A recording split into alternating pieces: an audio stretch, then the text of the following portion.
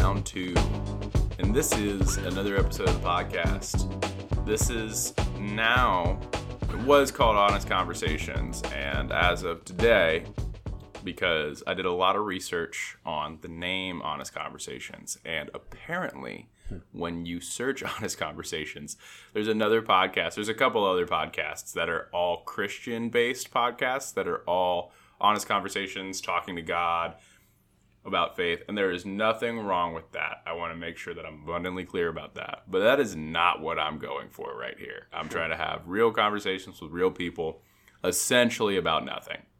I want to get to know them, and I want to get to know like the nuances and the idiosyncrasies of like very in-depth conversations about particular situations that are happening in their lives or how they got to where they are. So, all things that could easily be explained with a short story, but we're going to do a long-form conversation. So this podcast is now going to be called Short Story Long. I like it. Yeah. That phrase was actually coined by my girlfriend. Every single time that she gets like on a diatribe of like a rant, and she'll start talking about nonsense. She'll just start word vomiting about something, and she'll know that it's like a story that can be just easily explained in like one sentence. She'll like in the middle of it or like towards the end of it, like as a punchline, she'll say, "Short story long, the cats got fed," or some shit like that. It just cracks me up every single time. So I think that is a good, I think that's a good pivot for the name of this podcast. And also just whoever I bring on, it's not just like an honest conversation. It's just, we're just talking. Mm-hmm. It's not that big of a deal. There's no pressure, you know? She's clearly said it enough where it's stuck with you, right? Oh my God. Well, it's not just stuck with me. It's it's one of the funniest things that she said to my dad, and my dad almost fell out of his chair. Because he's like, because you know my dad, he's paying attention so that he can engage with the story. And my girlfriend can sometimes talk in like a circle and go over details that really don't make much sense to the story, but they paint a full picture. And it's so hilarious because when she was I don't remember the story that she was telling my dad, but she said short story long, and I just remember my mom looking at me and then looking at my dad and just closing her eyes and thinking, that has to be the funniest statement that I've ever heard in my life, because my girlfriend was just rambling at the time at dinner. But that's the reason why I love my girlfriend. It's always entertaining. Now, if you get famous, which you will with this podcast, that's what I'm putting out there. Show some credit in that stake. Well, be careful. No, well. Here's the thing: is that we're partners, right? I'm not afraid of sharing anything with her, and I know that my mentality behind my relationship is whatever is mine is hers, and whatever hers is mine, and that's how I feel that a good relationship should be. Obviously, there is separation and there are boundaries that are clearly stated. There's not really like a lot of muddy waters with that anymore. But whenever I have a success, the person that I want to share it with is her. And that's when I come on here and I put something on wax, I'm not just doing it for me. Mm-hmm. I'm doing it for the people that I love. I'm doing it because the people that are coming on this podcast are doing me a favor. Whether they are or I'm doing them a favor, it's serving me more than it ever is serving them, because I love doing this. I don't care who listens. I had a little bit of imposter syndrome the other day, and I had talked about it on my last podcast with Micah on Be Rare. And the analogy that I did was I felt like I was shedding a skin by going through that. Okay. Does that make sense? Yeah. Go on, though. So I didn't really explain it very well because I was so spaced out I told you I was a little bit under the influence and I just I didn't have my motor going, and I felt like I couldn't connect my words in my head with as fast as they were coming out of my mouth, which was extremely slow and lethargic. But the essence of what I was saying was, I'm starting this journey, this new journey, and this new endeavor that I really love and I really enjoy. And I'm putting it out there for everybody to see, for everybody to basically criticize and to take that feedback to refine my process. Mm-hmm. So the thing that is really a mind fuck is when you're putting things out there and you're not getting any feedback, or you're getting minimal feedback from what resources that you have. Yeah, it defeats the purpose of the mentality almost. Almost. And especially with how lofty my goals are, my eventual goals, I take that as such an ego hit. And it's so hard to remove the ego from something that is so personal. Mm-hmm. Because I don't want to say that it's almost impossible to detach the ego from something personal, because there is totally the ability to do it. Mm-hmm. But that is almost transcendental at that point. Gotta be a master. Yeah. And you have to have a lot of reps in. A lot of tries. A lot of tries and a lot of failures. And so I had a very difficult time when I was going through and editing these podcasts and putting them up, especially the one that I did with Blake.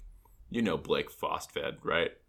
Mm-hmm. Yeah, he CrossFit guy, has Walter, the dog, finance manager. And we had a really good conversation. We had a great conversation about how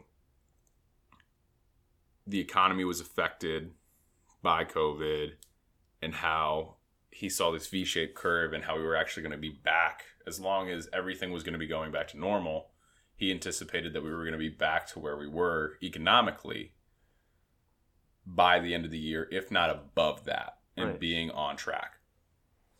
But it's refreshing. I mean, it's good news, right? Absolutely. Yeah. It's just hard when you put out something like that and you have something good like that, and you get minimal feedback from people, because you know what you're putting out. Or at least that's, in my opinion, I know what I'm putting out. I'm not putting out bullshit. I'm not putting out something so that people just look at me. Mm-hmm. Like, hey, I have this podcast. Please pay attention to me.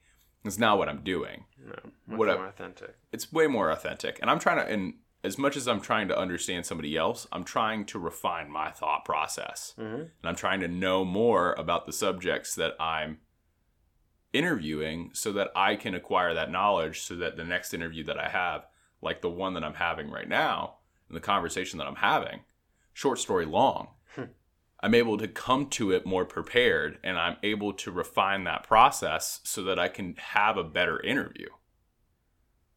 I see what you did there. You know what I mean? Yeah.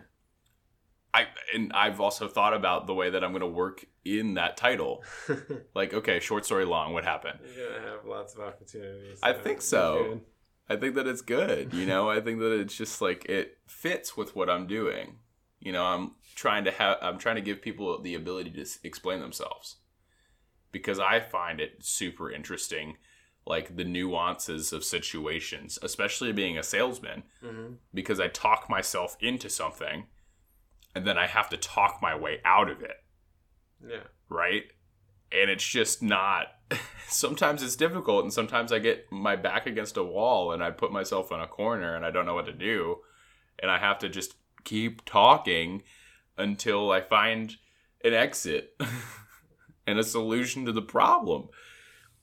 But that's not always, but this is different, because now I'm having to play with marketing and an algorithm on Instagram and possibly an algorithm on YouTube, and expanding beyond the usual friends that I have that'll always support me. Because I know that I have like a group of like 10 to 15 people that no matter what will always love me.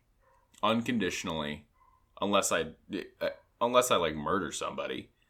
But Homeboys. yeah, like Homegirls. they're my homies. Yeah. You know, they're people that I would consider my family. And that's so difficult to find.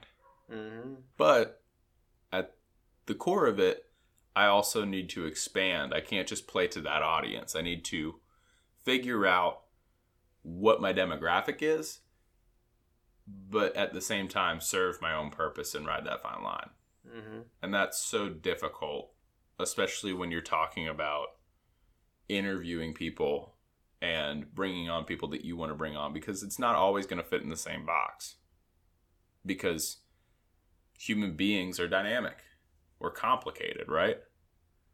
I can like tennis as well as be a huge professional wrestling fan. I can be a white kid that grew mostly up in Treasure Island in Delaware and still write rap.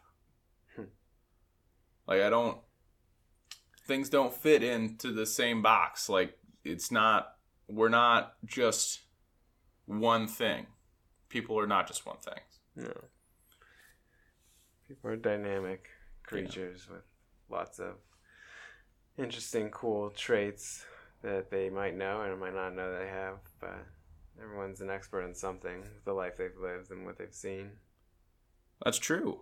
I mean, if we switch it over to you, I mean, you're kind of an expert in something too, right? You've embarked on this journey where you are a life coach, for lack of a better term. I would say, I'm pursuing my a career in coaching, personal coaching, motivational coaching, and don't view myself quite as the expert yet. Still a student. I think I'll always be a student, but trying to put together a little jambalaya, if you will, of my views on life, just in terms of mentally, nutritionally, and then outlook, and unlimited possibility. So I enjoy pumping people up, but more so than just pumping people up, I enjoy giving people a platform to express themselves and talk, and have someone to listen to and challenge them to almost better themselves and what they can do. Cool. Yeah, I like helping people help themselves. Yeah. I know that you kind of went into it in more of a vague, more of like a broad stroke of it. What does that mean, though, in terms of your philosophy on that? Because helping people help themselves, that can be a very lonely road, and usually is a very lonely road, especially when you're talking about self-love and self-care. Mm-hmm. So what's your philosophy on that, man? Well, I'm not here to dismiss that self-love is an important thing or a be-all, end-all thing. I think regardless of the situation we find ourselves in life, self-love is important. I'm not advocating a life of living by yourself and only loving yourself, but I think it's a big thing. Humans just lack the ability to fully love themselves or forgive themselves for things that they might feel they've committed or wrong done. Some real, some not even real, made up. But having a good relationship with yourself, the way you talk to yourself, and how you look at the world and how you tell yourself the story of you in that world, I think bears a lot of weight in your success in life, in terms of happiness, finances, and just overall possibilities of what life can be if it's a glass half full or glass half empty way of looking at it. That's so difficult, though, because a lot of people don't try to help write their own story, right? Because we were talking about it earlier, how, not earlier, but in the first podcast that we did together, how people don't even know that other people are changing in the cycles of their lives, but they're playing the same characters. Mm-hmm. What you're talking about is some people don't actually have an active role in the way that they're writing their own story. Yes. Which they are the protagonists. They're the main character. Yeah. Not the victim. No. But a lot of people play that role. Yeah, without even realizing it, they go into making their decisions shaped on what's burned them in the past or what's hurt them. Humans have a funny way of associating with pains that we've gone through or learned in life, and disassociating sometimes from the good things we go through because they're good and they're normal and that's what we expect, but then something negative or tricky comes along their path, and it's a really easy thing to implant in your memory, and then go to as a reminder to validate or help you make decisions, which keeps you in a very conspicuous loop that you don't really realize at the time, but keeps overplaying over and over and over. We find yourself in the same situation with different people, same circumstances, and same event going on, and turns into a deja vu almost. So what is your methodology of breaking out of that then? What is your creed in terms of that process? Because that is such a hard loop to break out of, especially when you're talking about negativity and in some cases and in most cases trauma. Mm-hmm. Because we were talking about it on the first podcast that we did, is that people will just go through the same cycles and react to different situations, but what they're really doing is they're reacting to the same trauma. Mm-hmm. So what is your philosophy on that? How do you break somebody out of that pattern? That's such a hell of a pattern to break out of, because it seems like that is such an ingrained thing in our monkey and lizard brain, because we're trying to protect ourselves from, a predator almost. Yeah. It's very subjective on a personal basis to who you're talking to, with how entrenched they are in that particular pattern or that particular way of looking at life. So you kind of have to feel that out with the individual, but mainly people need to talk about it and address it, but address it with a defined time limit that you can talk about it, in terms of complaining about it or identifying it, because it's easy to sit at an awareness party where you're just conscious of something, making awareness comments towards something over and over without actually doing anything, which gets pretty counteractive and redundant after time. So I find it's a lot better if we throw it out on the table and say the thing that won't be named, and name it and put it out there, address it, identify it, and then at that point we need to develop strategies or outlooks on how we're going to either cope with it, deal with it, or put it to bed in that sense. So it's definitely giving people a platform to talk about whatever this trauma or issue or what's bugging them or what they feel is holding them back. And then, like I said, after we identify it, we attack it. So it's a very quick and effortless step, but it's a step nonetheless where we don't dwell and waste too much time between the identification and then the actual process of attacking it. Like I said, it's almost like there's a window of time where you have, or at least that's what it sounds like when you're describing it to me, where there's a window of time when you first acknowledge something, that you have a window in a period where you can get after the problem that you're trying to solve, instead of continuing to acknowledge it or almost have a pity party. Exactly. And on a law of attraction manifestation level, once we name it out there in the universe, then we have a little window to get a momentum going of actions and thoughts and processes geared towards leaving that said feeling or situation behind or dealing with it. But once we name it, we got to claim it. We can't waste any time doing that. So it's get moving behind the words that you put out there, start doing the actions behind it, and then lo and behold, after a little bit of time, you get some synchronicity or some synergy between everything, and you find that it's something you can get past pretty easy. You almost get back into alignment. Yeah. With the self that you want to become. It's your true self. I mean, it's fragmented and broken through the course of living, just because living isn't all roses and beauty. There's hard parts to life. There's ups and downs. And sometimes when we face a severe trauma or something, we have a hard time fully wrapping our head around the consequences or what it is, we often, without knowing, fragment part of ourselves off.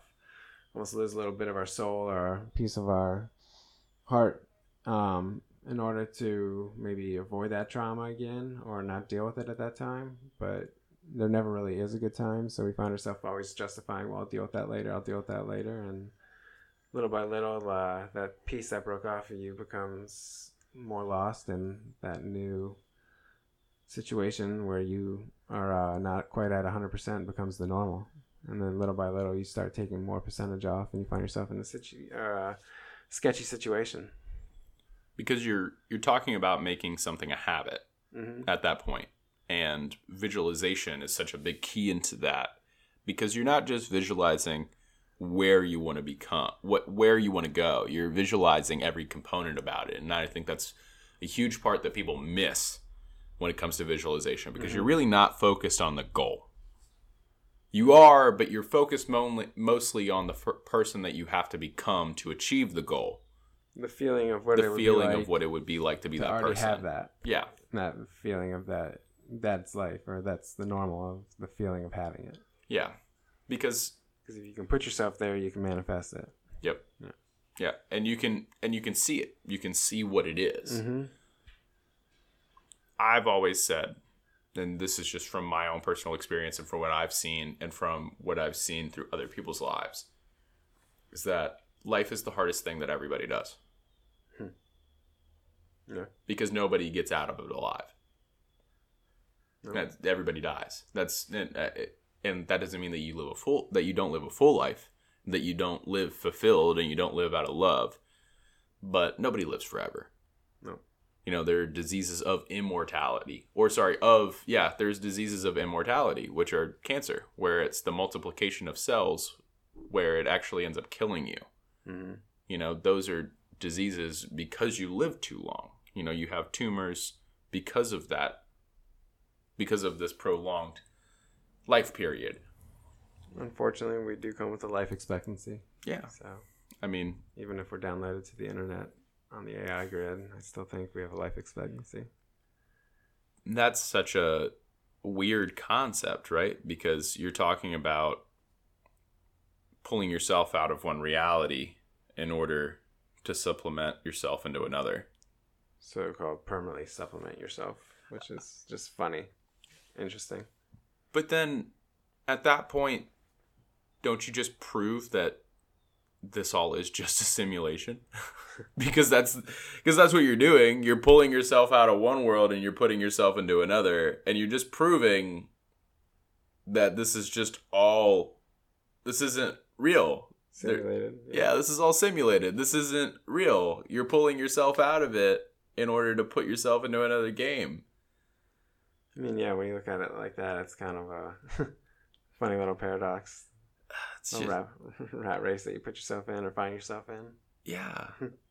Because you're talking about patterns. It's almost, you're talking about a code. You're talking about a sequence of events that happen. And whether they're coincidental or not, it seems like there is some sort of pattern. We track things in order to understand them better, and we understand their sequence so that we can anticipate them coming. And when something comes out of the blue, like a coronavirus or a pandemic, we have to track it better. We have to understand it more. We have to understand where it came from. And when there's a lack of information or we don't understand where something's coming from, that's where it irritates us, because we've almost evolved past this point where we can even predict a storm coming. Don't trust a spaghetti model if you're talking about a hurricane, but we can anticipate in our world of technology almost anything that comes our way. There's almost no surprise. That is such a weird thing, right? Because we're talking about a world where all the edges are sanded. There's nothing hard. Well, I shouldn't say that. The world is becoming less abrasive. And everyone has almost this safe space in order for them to communicate not to have their ideas challenged and not to have themselves challenged. Mm-hmm. Everybody has to have their opinion respected, whether or not their opinion is based or true or not. And I've been guilty of that before as well. I know that, especially being a millennial. But there has to be a credence to truth in doing something that's difficult. Yeah, I mean, the ability, the beauty of having an opinion is the being able to listen to someone else's opinion and not take it personally, which I find more and more people struggle with these days. If they view it as an attack on their freedom or their intelligence, but I think part of the beautiful part of freedom of speech or a platform to speak your mind is the ability to be on the other end and listen and respect it enough where you don't have to agree with it and you don't have to buy it, but you let the person speak their mind. It's as much as they let you speak your mind in the first place to voice your opinion. It's a two-way street in that sense. Right. And there's also a flip side of that coin, right? Is that when you voice your opinion, if you're wrong and someone proves that you're wrong, graciously graciously bow out and you acknowledge that you are wrong and that you add that to your repertoire. You now have patched the hole in the dam of your fucking argument. And that's the problem that I have with a lot of people, is that they will die on their hill and they will shout and they will scream until somebody else comes along and realizes, hey, this person's shouting and screaming, this must be important. Mm-hmm. And so now you have a whole bunch of people that choose to not only live in ignorance, but are reinforcing one another that they are correct. And that is such a perpetual... It's such a perpetual loop of misunderstanding, and it's almost like we're living in that movie Idiocracy, where if somebody's giving you facts and you're telling them that that's not my reality, okay, that's fine, but that's not, at least I don't believe that that's the real world. That doesn't make any sense to me. But that goes back to, that also might be almost a consequence of the word getting out about this manifestation, where people believe that they can create their own reality. And so they do, and they surround themselves with people that are like-minded. And so they create almost these vacuum-sealed cultures where they're only interacting with people that have the same opinion. And when somebody else comes along that has a different opinion, they're just absolutely wrong. And you're saying that in a good or bad way? I think that I think that it can be good, and I think that it can be bad, because if you talk about ultimate competition, right? If you put all the best players from the United States for basketball on the same team, and you put them with the best coach, Mike Krzyzewski, or Greg Popovich, whoever, and you tell them, hey, we're going to win a gold medal, and here's how we're going to do it. You're going to play the point, you're going to be the 4, you're going to be the 5, you're going to be you two are going to be the wings, and this is how we're going to run our offense, this is going to be how we run our defense, this is going to be our plan for this team, and this team. And you reinforce that level of thinking over and over and over again until they visualize them on the podium, what they need to do in order to get to it. Or even if it's a career where you have a team where, hey, we want to earn this amount of money in revenue this year, and the only way we're able to do it is that if we have this person, and this person sell this many amount of this service and manage this many amount of these accounts and grow them by this amount. Mm-hmm. And you manifest that, and you talk about it all the time, and you talk about the plans that you do. And then whenever you hit a roadblock, you talk about what you're going to do when you hit that roadblock. So when you hit that roadblock, you've already visualized the thing that you do when you hit the roadblock. Mm-hmm. That can also be done in the negative sense, right? Where you have these people, and I'm not saying these people, I'm not trying to other people, but you have people who live in a perpetual ignorance where, let's say, I don't want to give a specific example because I don't have one right now. Actually, that's not true. I do. People that believe that everybody, I'm just going to say it, that gender is fluid, or there is a credence to people switching teams. And I'm not saying that you shouldn't be able to feel however you feel and you shouldn't be able to identify with however you are. But you can't just take that identity on and then push it onto somebody else as the responsibility for them to acknowledge you correctly. And then to perpetually play that victim card over and over again as if it's their problem. No, it's clearly your problem because you're the person that's getting upset because somebody's calling you a him, a her, or not a non-binary term. Because people are not educated within our world to do that. That is a very big bridge to gap. And that I don't think is going to be done for another 50 years until we have some sort of reform within our own education system on that. We don't live in India where we have 7 different genders to call people for people to identify themselves. We don't live in a dharmistic society. We have a very black and white, abundant society where it's very much so a capitalistic game. It strikes home to you. Which part? That was impassionate. I studied gender in college, and I am a big proponent on women's rights, and I am a feminist. I support gay rights. Mm-hmm. The one thing that I don't support is as soon as you take responsibility for something and you say, hey, this is what I want, this is who I want to become, I don't think that it is incumbent on somebody else to know what you're called. Yeah. As soon as once you take up that cross and you decide that that's yours to bear, it is now yours to bear.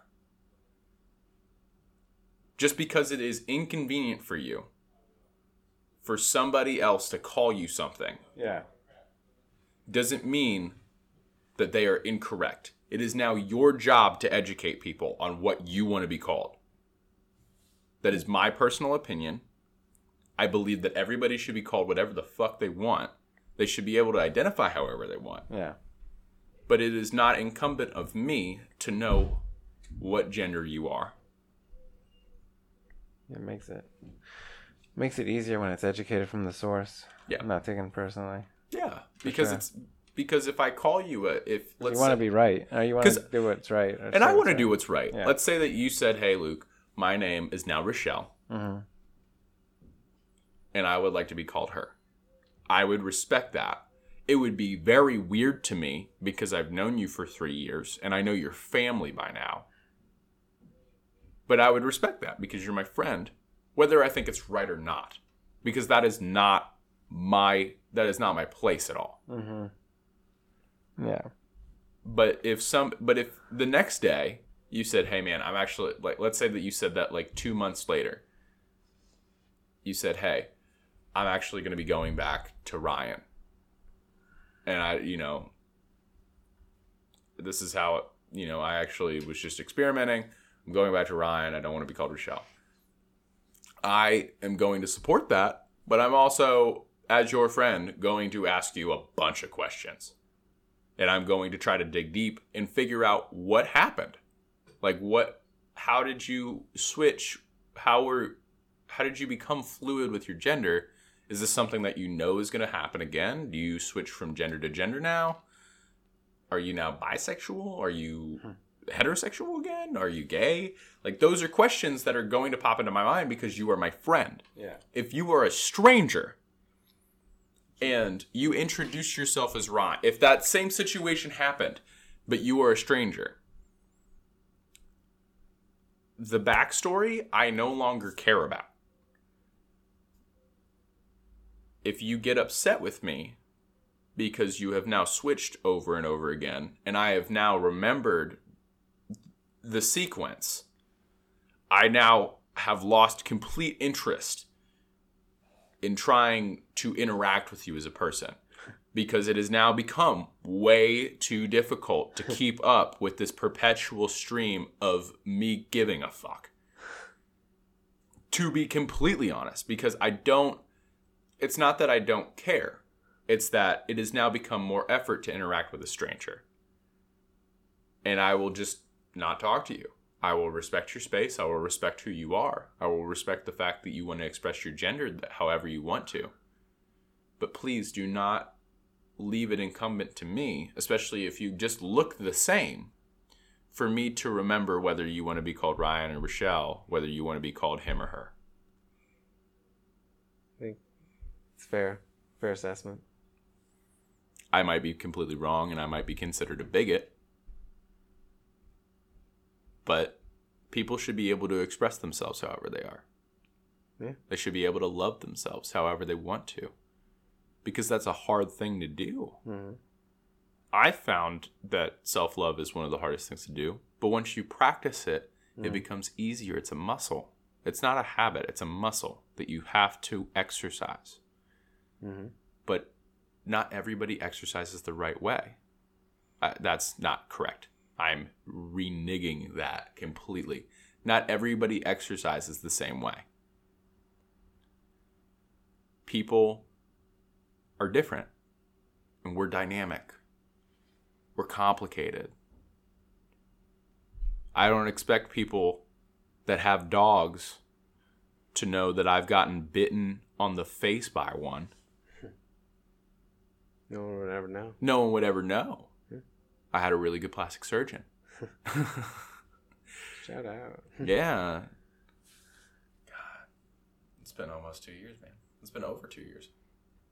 Yeah. I mean, very few remnants of a traumatic event that took place. Don't really see it governing you or dictating your life at all. I think that I decided that I was going to live a great life in spite of it. In the beginning, when I was going down that journey, and I was going to get help, and I was going to work through that pain. And I was going to put myself around people that I knew that were going to support me. And I made a point of doing it without my parents. Just so you had that infrastructure in place. Well, anything ever happened to them? Do you know my full backstory? Short story long. My dad won custody of me when I was around 7 to 9 years old. I can't remember because it was so long ago. Him and my mom divorced, and my mom was living with a gentleman at the time. I will not name his name. I will not give him that power. But he hurt me. He physically and sexually abused me. And I had blocked that out. Still block it out. I don't remember a lot of it at the time because it's just not important to me. It's a part of my hero's journey. Mm-hmm. But it does not define who I am. It has helped me become the man that I have become. But I don't live in that trauma. Mm-hmm. My dad saved me from that. My dad got me out of that situation. Got himself clean. Got himself sober. Married my stepmom, who I consider my mom. And this is the first real test that I've ever had to face in my adult life. Like true adversity. Mm-hmm. And I wanted help. But I didn't want to rely on my parents because my parents are very well off. My parents have a beautiful house on the water overlooking the Gulf of Mexico. And I didn't want to rely on them because I knew that I could do it, but I knew that I just had to take the time in order to find myself again because I knew that I was lost. And it was the most difficult and is the most difficult thing that I've ever had to deal with. Because on top of that, I'm having to work through this relationship that I have with my girlfriend, which we were 6 months into this relationship. She's seeing me get bit on the face by this dog that we're in training to have him rehabilitated because we didn't want to give up. And now because we're trying to do the right thing, we're having to go through way more pain than we could have ever imagined.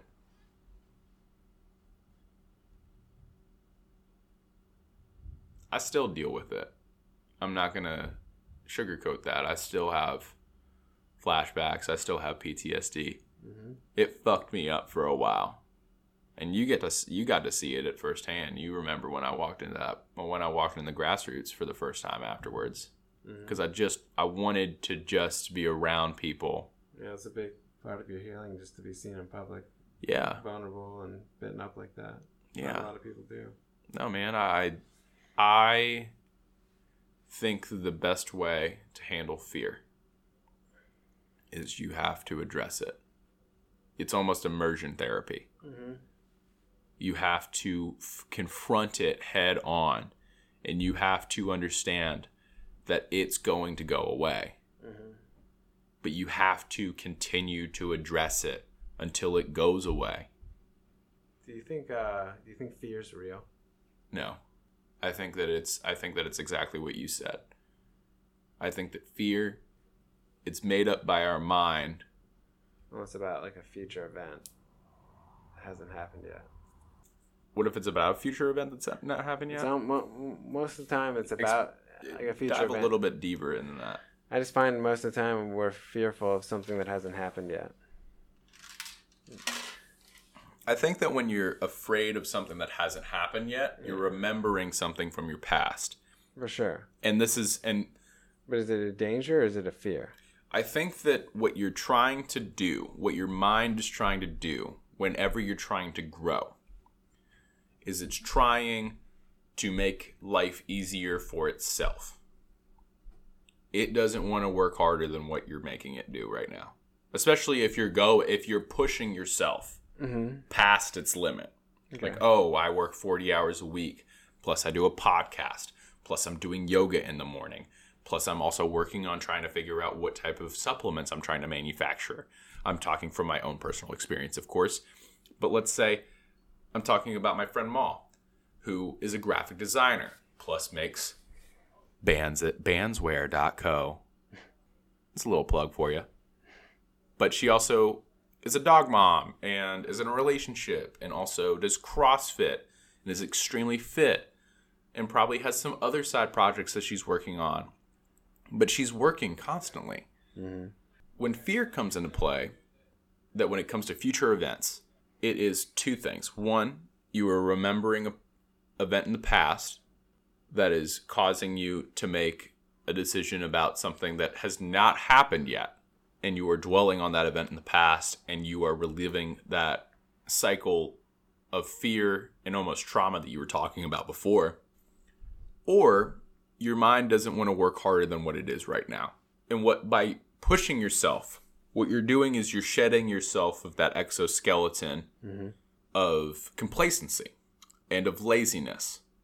And you're pushing yourself farther so that you can either evolve or learn from that situation in order to grow. I think that's well said right there. So fear technically is made up in the mind. Yeah. I take a lot of that from Joe Dispenza, though. Okay. I think that I don't believe the story about his back. You don't think he rebuilt his back? I don't believe that he rebuilt his back. Power of the Force. But I believe that he believes that he rebuilt his back. And that man think he was just a freak, like, phenomenon that it healed, like one of those rare stories, or do you think it was going to heal no matter what? I think that it was a coincidence. I think there's a little bit of a bend with the story, but I also believe that the message that he has is so pure. Yeah, because what he's talking about, and for people that don't know, Dr. Joe Dispenza, he is a neuroscientist and also a chiropractor. The reason why he has the doctor to his name is because he's a doctor of chiropractic practice. But he believes in this, and I'm paraphrasing, very much so paraphrasing with this, is that through the practice of meditation within your everyday life, that you are able to recenter yourself and then refocus so that you can live in the reality that you want to create. And by bringing yourself out of the present reality, you're able to tap into the metaphysical world and bring in the reality that you want to become. Did I say that correctly? Yeah. Yeah. That is a very much so Cliff Notes version of what Joe Dispenza does. And if you don't know about his work, you should probably look up You Are the Placebo. And then there's, what is the other one? Growing a New Body. There's one other one. I forget what it is. It's the most recent book. I will look it up and put it in the description of this podcast. But they're both great. But they're talking about just the actual real life application of meditation into everyday life. Mm-hmm. And being able to tap into that at any moment is a form of practice that you have to do in order to manifest the life that you want. Your beliefs control your reality, basically. And your reactions control your reality. Your reactions to those, like, yeah. To your trigger. To the beliefs that you, or, yeah. How you think everything works, or the story you tell yourself inside. Yeah. Because when somebody makes you upset and you get angry, you're fueling that person to then make you more upset because they're getting the reaction from you. Mm-hmm. And what he talks about in a lot, and there's an interview with him and Aubrey Marcus, and I'm a huge fan of Aubrey Marcus. I think that he's the bee's knees. But he goes over the situation where you're getting upset or you're getting angry to an old situation and you're reliving it. And instead of acknowledging it and being like, oh, well, I'm doing that thing again. I might as well bring myself back. I might as well start acting like the way that I want to. You just go back to just being in that cycle again, which is what we were talking about earlier. Which is one of the other main proponents of my coaching that we try to identify is these cycles that we find ourselves in. What are our triggers that send us there? What are our beliefs that we already suppose that are finite, that dictate us? And we kind of assess and dissect those things, like not only where they come from, but why they're there, what they're coping with, what kind of strategies behind it, even if it's subconsciously. Because it's amazing how much detail and events go on in our subconscious, even in waking life. Pretty much 95% of the decision making and internal input of ideas and beliefs come from that, even though we're not thinking it. It's just wired into us, which can be changed, which is always a good thing. But how do you do that though? How do you break that? Because you're talking to your subconscious mind. It seems like that is a lot of groundwork and a lot of foundational work. It's not as easy as just like say, hey, I'm going to talk to it. I'm going to whip out my subconscious right now and have a good conversation. Like, it's actually a very guarded place to get to. And truthfully, I mean, there's no quick fix to it. It's something that you work out over time.